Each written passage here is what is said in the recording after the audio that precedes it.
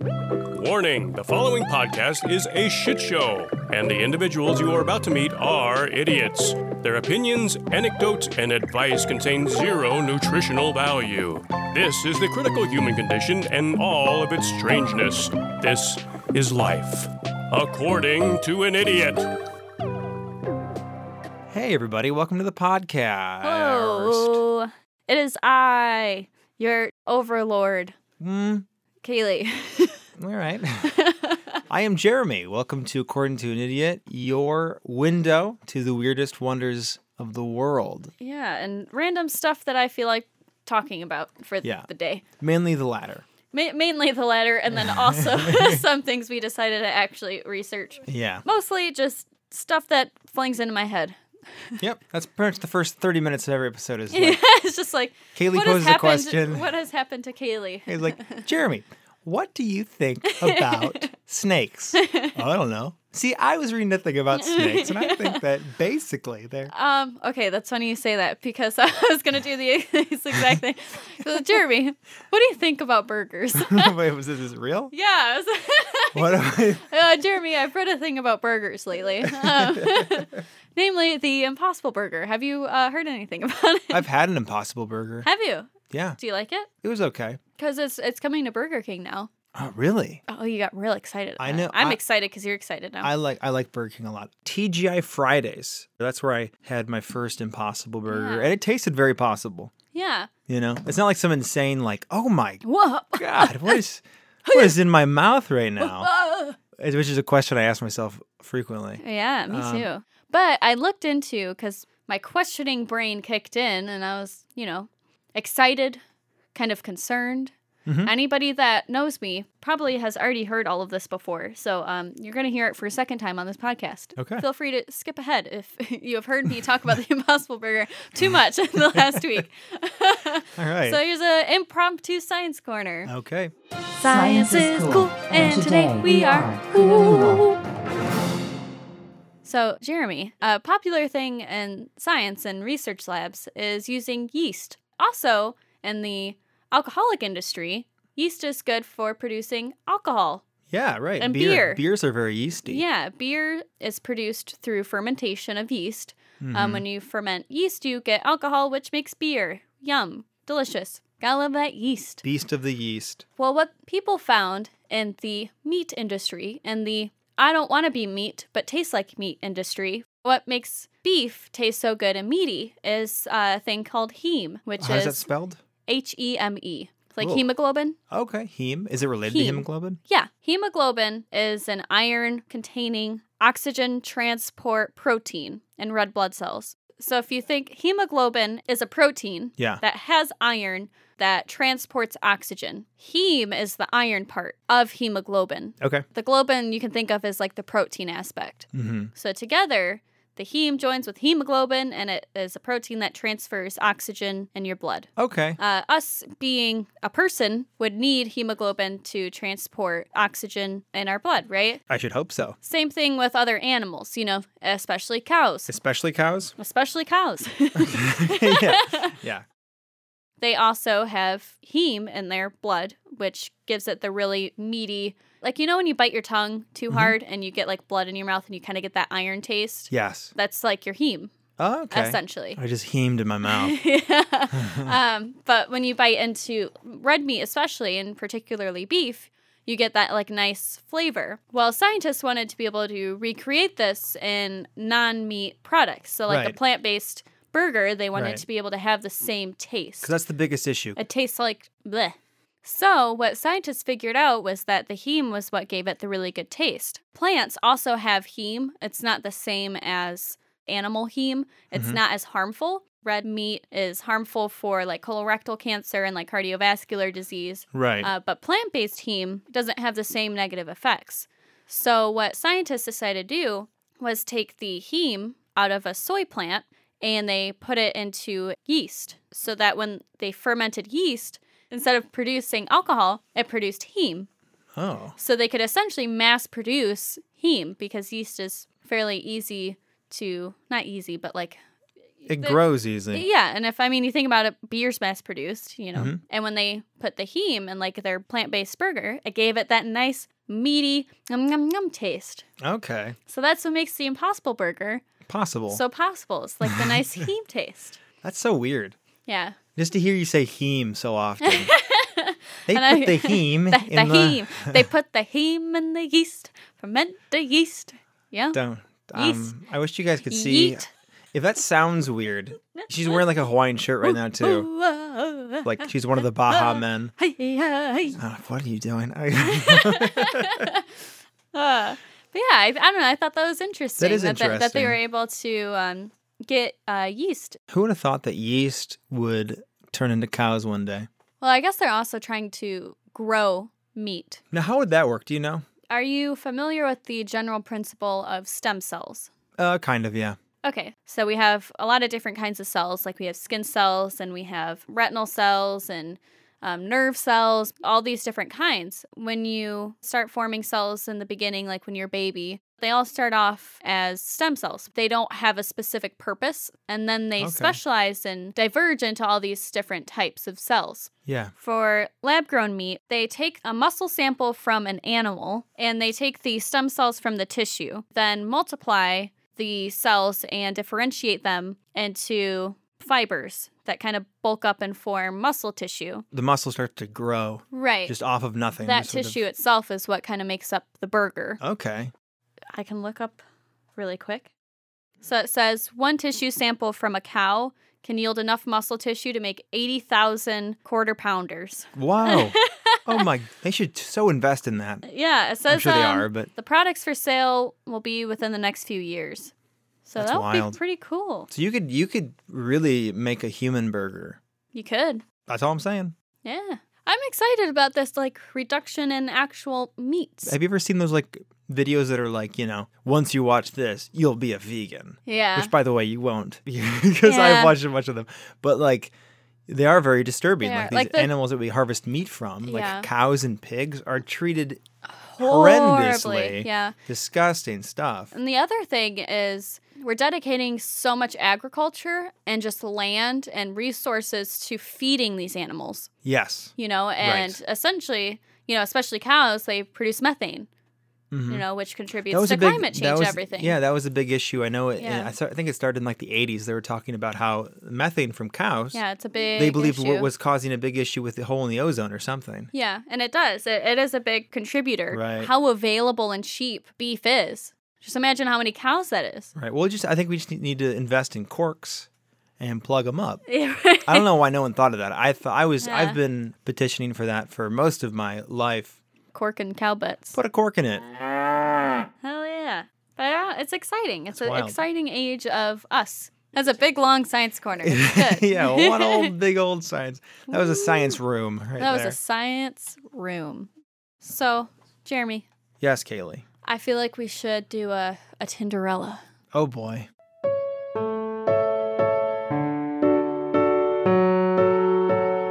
Cinderella? Would you mind if I spread Nutella on her butt and ate it? So this one starts off well and then leaves off on a strange note. I'm going to call him Steve. All right, Steve. Steve is in his early 30s. Okay. Hello, all.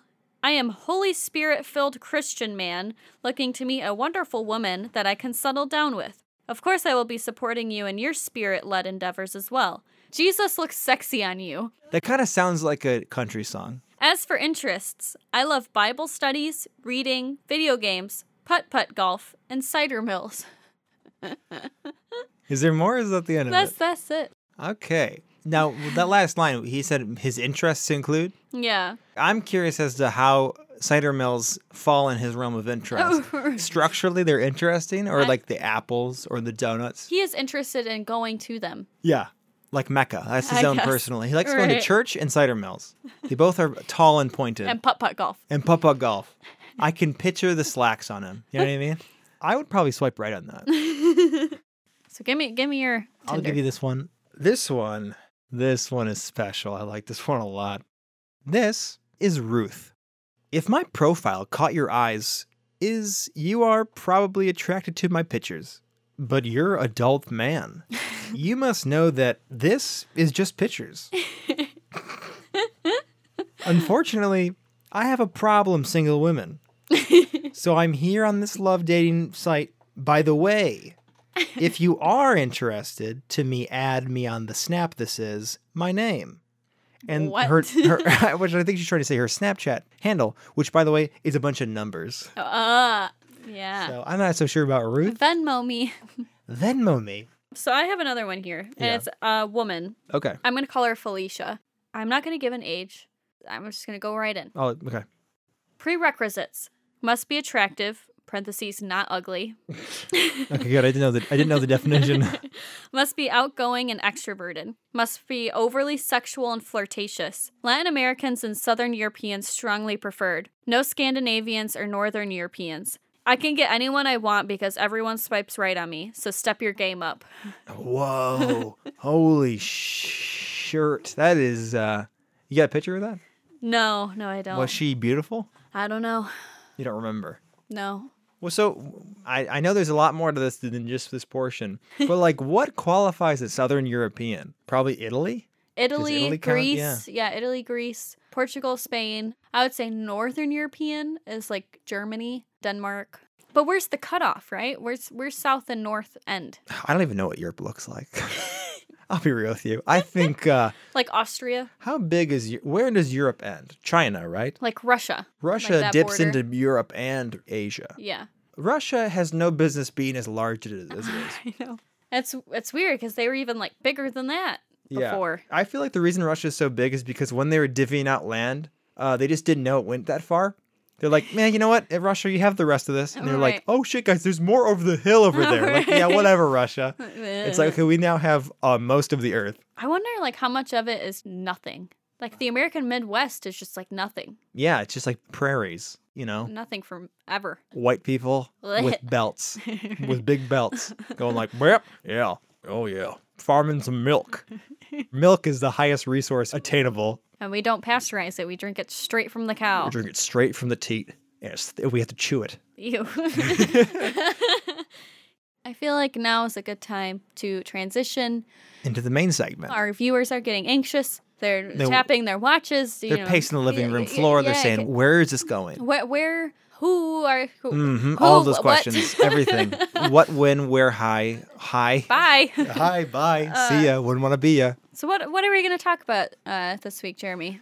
This week, we are cracking open the declassified files of the CIA to grant you a window into what once was unknown, but now is very much known. And you know why? Why? Because I was a mole. I infiltrated the CIA and extracted these files. Yep. So we could talk about it. I thought the mole suit was unnecessary, but it was a... Yeah, it was just a giant brown blob. Yeah, like... a facial mole. Yeah, you weren't even with an a hair animal. out of it. Let's dive into this world of conspiracy and curiosity. Sharing their curiosity to know the unknown, their tension, their readiness for inconceivable adventures. Is it human or inhuman? Earthly or unearthly? You can describe things in the future just as accurately as the present. How well can you really direct a cat to do an espionage operation? Many of these psychic things are quite natural. Unbelievable? Fantastic? But I tell you, it could happen.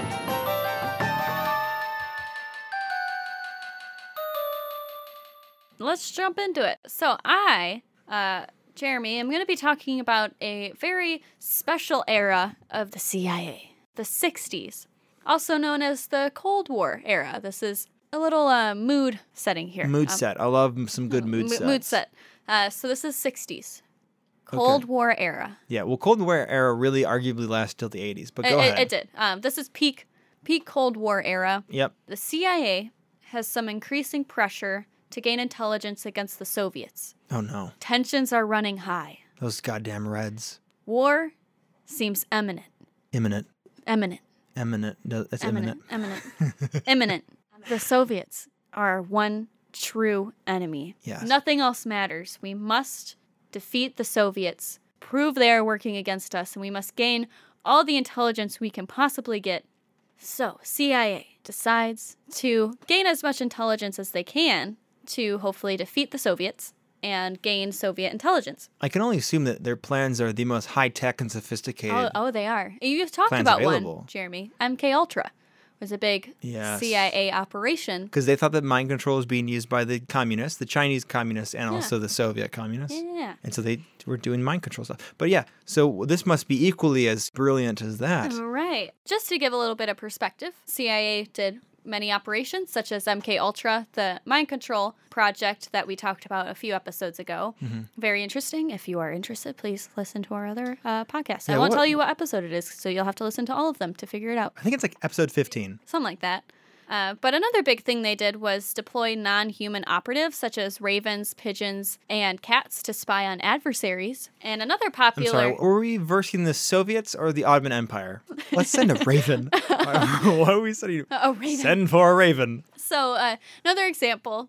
In 1954, the CIA participated in Operation Gold, which included digging a tunnel beneath Berlin to access the communications cable of the Soviet embassy. That's cheating. Yeah. What the hey? Let's just dig a mole tunnel. What the hey? To get this cable through Berlin. Gosh darn it. We'll dig a whole tunnel through the country of Berlin. So not country, but the place. The location. The location of Berlin. Yes, the geographical location of Berlin, which is a city in a country. Yes, thank you. So what are they going to do? They're going to dig a tunnel to get to this wire? Yeah. And are they going to like tie some tinfoil around it and tie it to another wire? So that right, like an antenna, and they get all the juicy information. What they could possibly do is they have somebody touch it with their fingers and they open their mouth and whatever information is on the line comes out of their mouth like a phonograph. Oh, yeah. Or maybe their nipples just fizzle a little bit. But it's in Morse code of whatever message is on the line. Right. That's fascinating. Science was way ahead of its time then.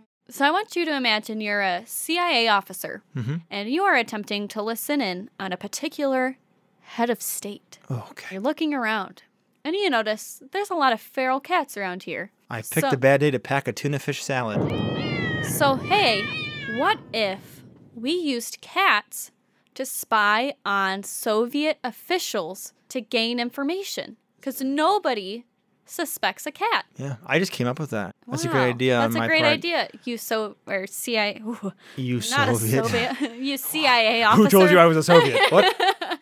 I love my country. This idea was hatched to use cats as basically spying operatives for the CIA to gain intelligence against the Soviets. And they would plant these cats in different areas to overhear conversations. And then so I assume, as a CIA operative, first what we have to do, number one, is learn how to speak to cats. Yeah. So we learn their chatter. We send them in there.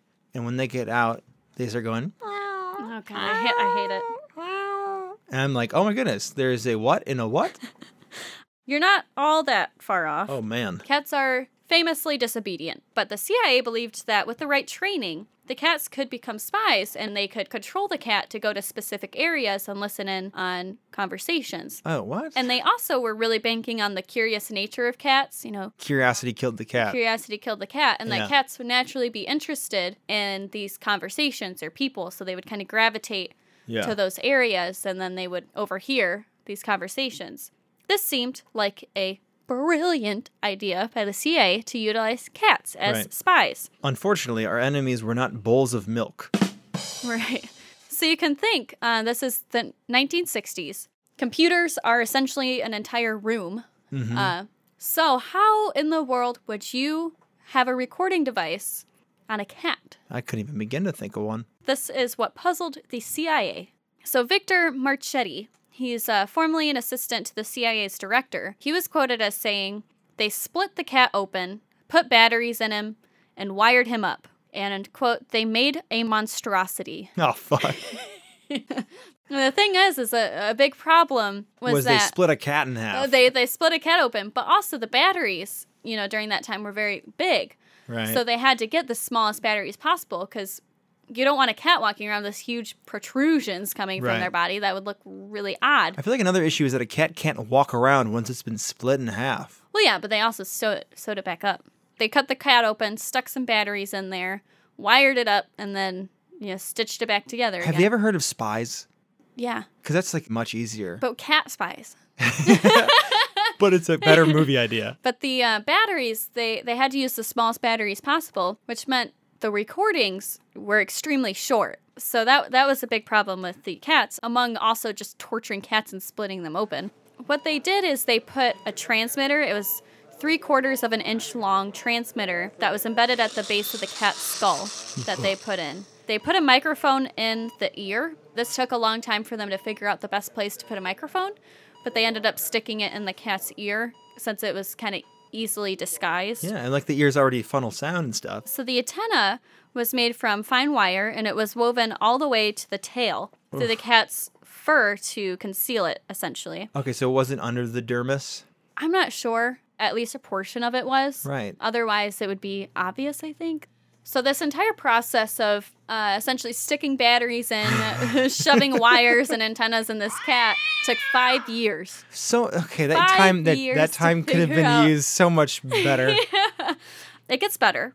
Okay, so good. After they kind of tested some stuff on dummies and live animals, the project moved forward to the first, what was called the acoustic kitty was created. That's perfect. So the issue with this acoustic kitty was that cats, as I kind of explained earlier, are unruly.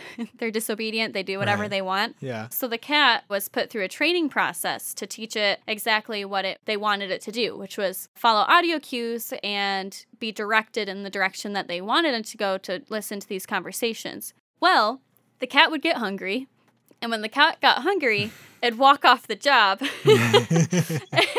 On his lunch break. So they had to go through a whole nother surgery just to get rid of the appetite of the cat, so it would stop walking off whenever it got hungry. That's kind of twisted. Right. That's very twisted. Yeah. So this is another quote. Outside the lab, there was just no hurting the cat. She'd wander off when she got bored, distracted, or hungry. The cat's hunger issues were addressed with another operation. The additional surgical and training expenses are estimated to have brought the total cost to $20 million. Oh, my goodness. But Acoustic Kitty was finally ready. So this is $20 million that they spent on a cat. They could have just paid the Soviets the $20 million to be like, hey, can you just give us some information? I just want to reiterate that they put all this, at this point in time, extremely high-tech technology inside a cat. They had a vet do all these operations. They trained the cat, had to go through another operation just so the cat would listen to them. Poor fucking cat. Yeah. There's no way that people wouldn't be like, look at that disgusting cat. Like it's like all like shaking and covered in stitches and like it's buzzing. Yeah. So after spending 5 years and $20 million on this one acoustic cat, it was finally ready to be put out on the job, have its first mission, really make use of all those dollars. Prime time to shine. The cat was dropped off by operatives, and it was sent out to eavesdrop on 2 men in a park outside a Soviet compound in Washington, D.C. That was its mission. The Soviets had compounds in Washington, D.C.? I guess so. Why didn't we just evict them?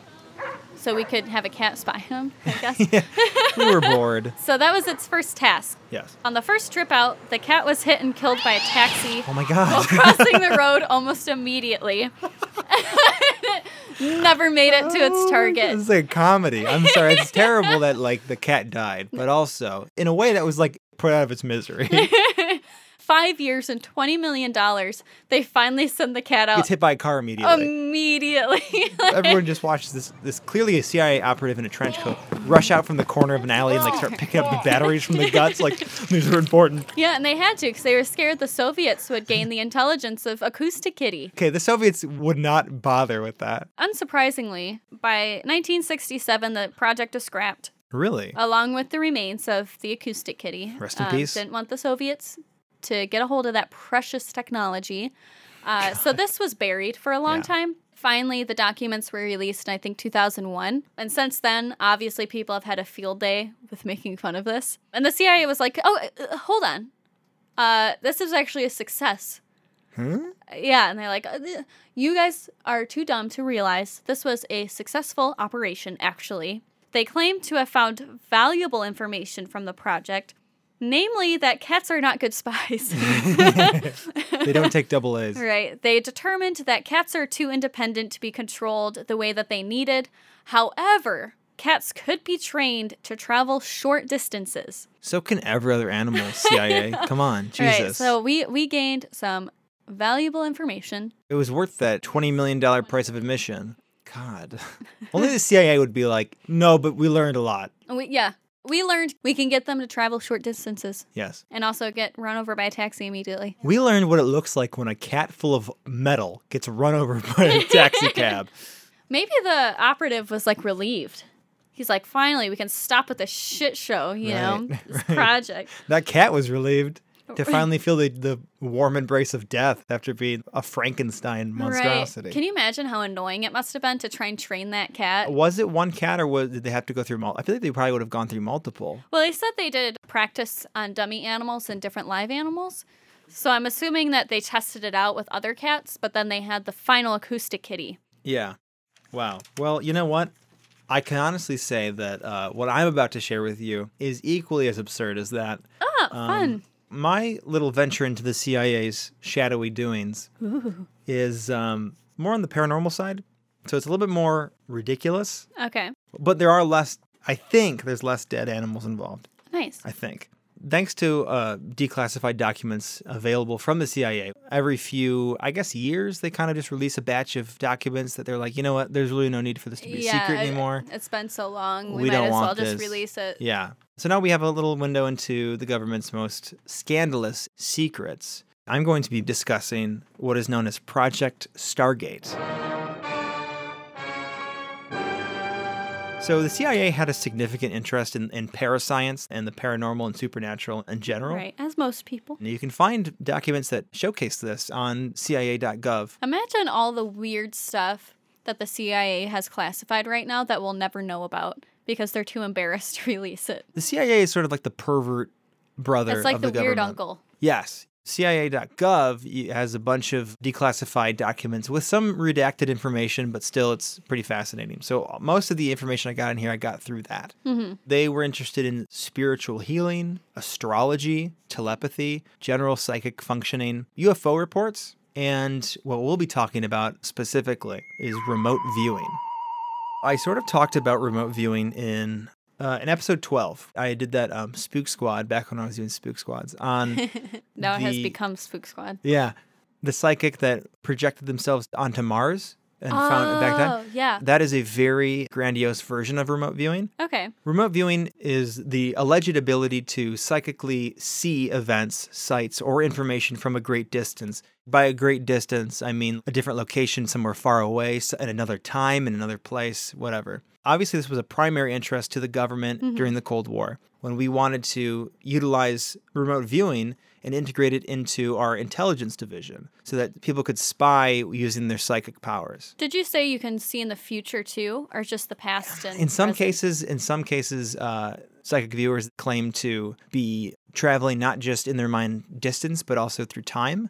So the idea of harnessing psychic powers to assist in military operations was first inspired by rumors that the Soviets had begun integrating what they called psychoenergetics into their intelligence programs. So essentially the U.S. was like, hey, we got word that the Soviets are using psychics to get information about us. And so we said, well, we better get psychics to get information about them. However, it is theorized that this was propaganda pushed onto the U.S. from the Soviet Union. In 1970, U.S. intel sources believed the Soviet Union was spending about 60 million rubles, which is, I think, somewhere around like 10 million US dollars annually on psychotronics. Annually? Yeah. Damn. The Soviet Union back in those days. Right. And so in return, they're like, well, we got to sink all this money into it as well. And so upon hearing Soviets had gotten positive results from it, the CIA initiated funding for the program Scanate, which I think was the combination of scan and coordinates. Okay. They were the Defense Intelligence Agency joined with what's called SRI International, which is Stanford Research Institute International. SRI International was contracted through the military to assist in investigating the potential for psychic phenomena in military and domestic intelligence applications. So it went through several different code names in its lifetime. It went from Gondola Wish to Grill Flame, Center Lane, Sunstreak, until officially being deemed Project Stargate. Those all sound like really bad names. Like Grill Flame. Sounds like a restaurant. Yeah. They also... Like Guy Fieri. He would own a restaurant named Grill Flame. Surf's up, muchachos. Today, we're chowing down on some serious grub at Grill Flame. Man, Guy Fieri. If you told me that Guy Fieri was a CIA operative under, like, deep cover, I would believe it. On Diners, Drive-Ins, and Dives, today I'm gonna shove a circuit board inside a half-dead cat. Cue intro. He just screams at the TV. And he rips off his shirt and squirts bacon grease out of his nipples. I'm sending your ass to Flavor Town. Shoves the nearest by woman onto his teat where he feeds her. Looks like baby's hungry. Anyways, Stargate. So it was eventually terminated and declassified in 1995. And this is because no info was proved to be useful in any intelligence operation, and you'll soon find out why. So, I want to take you back to 1972. Under the initial project Scan8, researchers Russell Targ and Harold Puthoff would join in studying the effectiveness and legitimacy of what is known as remote viewing. Now, just to clarify, both of these men are physicists who are behind this research and experimentation and testing. A minimum accuracy rate of 65% was required by the subjects to be considered reliable in terms of remote viewing. And in later testing, it often exceeded that. So testing took place in 1973 with one of their first subjects, Pat Price. Pat Price was a police commissioner who claimed to have ESP. He was psychic. He felt that he used his ESP throughout his years on the force to varying degrees of success. Well, here's how they would do it. In the testing, Targ would sit with Price in an electrically shielded cage to prevent any radio contact. Think of like a Faraday cage. So that way, if he was wearing a wire or if he was cheating in some way, right, it wouldn't work. It wouldn't work. So Pat Price would then use his ESP to try and locate Puthoff. And can I see how it's spelled? I'm like really curious. It's Puthoff. Puthoff. Yeah. Oh my God, it's Puthoff. I'm such an idiot. Puthoff. So while Price focused his powers to find Puthoff, Targ would guide him through the process by asking certain questions to help keep the experiment process structured and orderly, because it's really easy for these psychics to kind of go all over the place. Oh, yeah, I'm sure. Because they're getting a lot of alleged information, flashing in front of them. A lot of critics suggest that the certain questions posed to the subjects could have influenced what they say. But we know what we say to critics. Puthoff. I love how it was like an instant. We locked eyes and in unison we said, Puthoff. Anyways, Puthoff would go drive around to a random location, and then Targ would be waiting in the lab. Neither Targ nor Price would know where Puthoff was. This is such it feels like a sitcom. Well, like Targ. Targ sounds like an alien bounty hunter. Targ. Right. 3 eyes, Targ. and like he's jacked to the gills and he has like laser guns. What's the other one? Something Price? Pat Price. So Puthoff would drive somewhere to some anonymous location that neither Targ nor Price was aware of. And then Targ would ask Price, these are weird names. Targ would ask Price, hey, find Puthoff. Price would then, use his remote viewing to try to find where he was located. And for one of their first experiments, Puthoff went to the top of this tower known as Hoover Tower. But how do we know Puthoff and Targ aren't a part of this? They worked together, but Puthoff wouldn't tell Targ where he was going. So there was like a double blind. Ah, I see. And Price was able to accurately detect that he was in Hoover Tower. He cited specific details, such as the color of nearby roofs, and he knew that the target was high up. He could detect a library that was adjacent and nearby the tower. I think their second one was a nature reserve, and that's when Price really got very, very specific. Price sometimes sketched what he saw, and it was often with great detail and great accuracy. So at one point, he described a local swimming pool, or like a plot of land that had several swimming pools on it, that Puthoff went to. And Price sketched out the dimensions of a swimming pool within 10% of its actual size. What's kind of interesting is they found that with this remote viewing, in Price's case and for most of the remote viewers, how they would see things is they would see it from like an aerial view. It's like they were... aliens. Yeah, exactly. That's exactly what it is. So what they're doing is they're taking over the consciousness of an alien and then seeing through their eyes. With no certainty, yes. And regarding one case, I believe Targ had said, it was as if he came zooming in from thousands of feet of altitude until he found the people at the target site and then described what they were looking at. So it got that specific as to where he could see what they were looking at, where they were angled, what they were doing, which is very bizarre. On their fourth experiment, The lab director was like, I smell something fishy about this. This is too good to be true. Mm-hmm. Determined to find like a hidden flaw in the procedure or even a fraud, the lab director drove with Patoff to a random location. I believe the lab director was driving. So he decided to drive with no idea of his own destination. So he headed west initially for a while. And then just spur of the moment, he did a U-turn, changed directions, and he kept on doing this on and off for some time until they ended up eventually 5 miles up coast at some unknown marina. Mm-hmm. And meanwhile, with Targ, Price reported visions of a boat dock and began describing the marina almost exactly. He got a curious flash of a Chinese or Japanese pagoda. That's one thing he stated. Do you know what a pagoda is? No. It's like that typical Asian-looking structure with the tiered roofs I see. that are kind of pointy and Yeah. He was kind of confused and didn't really trust what he was seeing. And it turned out there was indeed a restaurant on the side of the docks that was built like a pagoda, had that kind of roofing. Mm-hmm. In an assessment, a scientist that was unrelated to the project was tasked with reading the transcripts and going to each location and seeing if someone who had no knowledge of this experiment could see the connection. Like, yeah, that could describe this location pretty well. Right. The scientist visited each target site using the transcript that Price had given. Altogether, Price did a total of 9 experiments. They determined that 7 out of the 9 locations were objectively clear enough for the judge to correctly match them with the transcripts. I'm just like waiting for the other shoe to drop. Like, what's the catch? I think that Price was either currently or a former Scientologist. So, I mean, There it is. Yeah.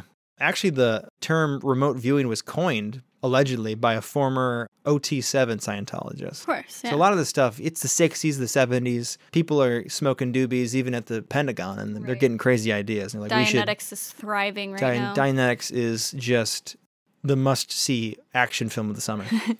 So, back to Stargate. There's more crazy people. Wait, just wait. Another weird name. A man named Ingo Swann. I know. So he was another subject of Patoff and Targ, their remote viewing studies, and Swann claimed to experience out-of-body experiences, which we talked about way back in the day. Yeah. And general psychic powers. He could see auras and stuff. I looked into Ingo Swann. I won't talk about him too much, but he is a very interesting character. He's very flamboyant. I mean, you have to be if your name is Swan. He was the most enthusiastic, and he wanted to be involved the most. Yeah. At some point, against Patoff and Targ's initial wishes, Swann remotely viewed the planet Jupiter, which he insisted upon. He's like, guys, I got an idea. And they're like, no, you know, that's not really what we're looking for. He's like, guys. Trust me. Jupiter. And so they did that. He saw quite a bit to the point where the feedback that came from this remote viewing amounted to about 300 pages. What can you see on Jupiter? Jupiter's just gas. He just described entering its orbit and the color of stuff and the surface that was like wet and sinky. Oh. I don't know. You know, I didn't want to waste too much time reading 300 pages of that. Pages. Yeah, so, but Swann also helped him develop methods for that they would use in the future with remote viewers and stuff like that. They would test his abilities by having him remotely view weather patterns. So he would be like, in Topeka, it's sunny and a little bit cloudy. And they'd call him up. Hey, Topeka, what's the weather like? And they're like, it's sunny and cloudy. And he's like, is that a Pokemon? Well, God damn it, Topeka? Togepi. That's what I'm thinking of. Togepi. I didn't sound, neither of us sounded anything like Togepi. Yeah, so that is the beautiful man that is Ingo Swann. How do you fake remote viewing? You just say, okay, well, let's say if I insisted on going to Jupiter. I said, I want to go to Jupiter. This is what I see. You can't disprove that I went to Jupiter. Right, but I mean like the weather and stuff. You just guess. They interviewed plenty of psychics that were wrong. I'm just really sharing the interesting stuff. I guess at some point, statistically, someone's just going to get it right randomly. Yeah, absolutely. Absolutely. Like I remember they had this guy on America's Got Talent one year who was like supposedly so good at reading people. He could like predict what they were going to do before they even did it. So one of his tricks that like blew everybody away, like how in the world does this guy know this, is he asked people, pick an animal, like pick any animal. All right, cat, good. Pick a color. Yeah, hearing all these, oh, white, good, that's a good color. All right, now I want you to pick a name for this cat. Oh, Oliver, good. Hey guys, guess what? And he like goes back and he opens this box and it's a white cat named Oliver. And he didn't even have to like hear somebody say it. He could just be like, you said cat, thank you. That's true. Oliver. Did I hear yes. Oliver? Did I hear an Oliver? Yes, I did. Well, guess what I got back here? A white cat named Oliver. I could do that. Right. And everyone's like, that man is magic. They were calling him the Sherlock Holmes of Eat my ass. Yeah. Sherlock Holmes. I could do that. The CIA has done worse things to cats, okay? So let me quickly mention Joe McMoneagle. Joe McMoneagle was an acclaimed remote viewer. He's known as, in the project, he's not his code name, but he was referred to as Remote Viewer #1. He was probably the most impressive in terms of what he was able to do. But in 1984, he was awarded the Legion of Merit for determining 150 essential elements of information and producing crucial and vital intel unavailable in any other source. So he really did find a lot of stuff. I think at one point he gathered intelligence from actually across Soviet lines through remote viewing. I'm going to cap this off with one final profile of an individual who was involved in Project Stargate, and he's my favorite. His name is Major General Stubblebine. Major General Stubblebine has been described as being, quote, at the heart of America's military machine. Now, he boasts a very illustrious military career throughout his life. He was in Vietnam. He began his career as an armor officer and later transferred into the military intelligence. He was also awarded the Legion of Merit and the Bronze Star Medal for service in Vietnam. As a colonel, Stubblebine was part of a special task force that was tasked with defining the requirements of U.S. Army for future conflicts. So he became a pretty adamant proponent of psychic warfare. Stubblebine initiated a project within the U.S. Army Intelligence and Security Command to create, quote, a breed of super soldier, unquote, with the ability to become invisible at will and walk through walls. Ooh. Stubblebine attempted to walk through walls himself, but repeatedly failed to do so. Yeah. What a wonderful man. He became a key sponsor of Project Stargate. So he thought like his psychic abilities could make him walk through walls? He thought that you could harness, even the everyman could learn to harness psychic abilities. Keep in mind, this is a time when other parts of the CIA and government, like MKUltra, were experimenting with LSD. Can you imagine how disappointing it would be? Like being told you can do all this stuff, and then all of a sudden it's like, no. It's like Santa, but worse. No wonder baby boomers are so angry. It's because they were promised that they could levitate. Right. That's bogus. But later on with the Acorn stair lift. Right. Those commercials for the Acorn stair lift? Old people are like, I love my Acorn stair lift. And they get into a chair built on the side of their staircase, and it moves at like, a mile a day. Stubblebine became a key sponsor of Project Stargate. He was so into this stuff that he required all of his commanders of his battalion learn how to bend spoons with their mind. In addition to walking through walls, Stubblebine attempted other psychic feats like levitation and dispersing nearby clouds with his mind. Can you imagine just like... Oh, you see that? I did it. See that cloud burst? That was me. So Stubblebine earned himself an early retirement following several controversies involving his inclusion of uncleared civilian psychics on projects that contained highly sensitive information, which definitely goes against protocol. What also played a part in his early retirement is he caused a scene when he offended then U.S. Army Chief of Staff by offering to perform a spoon bending stunt at a formal gala. Ooh. So he goes up to this staff general and he goes, hey, let me show you something. I can bend spoons with my mind. I'm psychic. And apparently this chief of staff was fairly religious, and he associated psychic abilities with Satan. Witchcraft and Satanism. So he was just so Get offended. the hell out of here. Yeah, this is at a formal gala. God damn it, don't bend the silverware, first of all. Right. So that was the end of the hot garbage that was Project Stargate. And there's so many other government money pits that the CIA Our was tax involved dollars funded spoon benders. Absolutely, which is insane. Well, think of what we're paying for right now that we have no clue Right. what it's going towards. Well, we take money out of your paycheck, taxes, so that we can build roads and build infrastructure. Right. But actually, we're going to be teaching Jedis how to do stuff. It's going to be hidden to you, too, until we declassify it. Yeah. If they did do something really cool with our tax dollars, they don't tell us. They're just like, they do stuff with cats. Like, fuck. Right. We should have just built a road. We should have just helped that town in Oklahoma instead of putting wires on a cat. Well, I mean, think about it. Like, if you're in the CIA, it's like, I can do whatever I want, essentially. You want to make a cat a spy? Why not? So, Kaylee. Yes. I think this concludes our big old hunk of weirdness. Yeah, you're welcome for digging those out of the catacombs of the CIA. I plucked them from their clutches and I laid it out for you fine peasants to learn the inner workings of the Central Intelligence Agency. She Googled it. That's what that means. Yeah. So, Jeremy. Yeah. What is a good vibration for you this week? We took a big old dump on the government today. Yes. So, thank you to the government workers. Yeah. They're just the good people that are working for the government. But what about you? What's your good vibe? My good vibration for this week is the National Arbor Day Foundation.